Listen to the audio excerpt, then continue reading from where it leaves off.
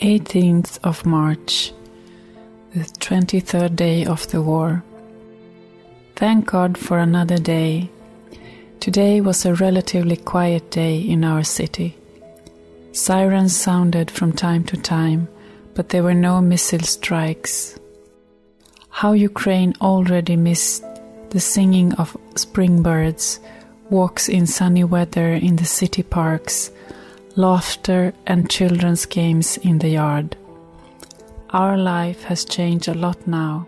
It has gone in a completely different direction. However, I think this is no reason to despair. This is also evidenced by the story of Joseph of Egypt from the first reading of today's Liturgy of the Word. How much Joseph experienced suffering through his brothers. Of course, we can say that he himself provoked them with his behavior.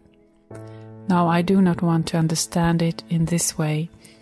I am pleased with one fact, even what seems difficult and painful to us, God can turn into good. Now, perhaps Ukrainians cannot understand this, but I'm sure the time will pass and we will see that this time was a time of grace for us. Lord, do not let me be discouraged at this time on the way of the cross of our people.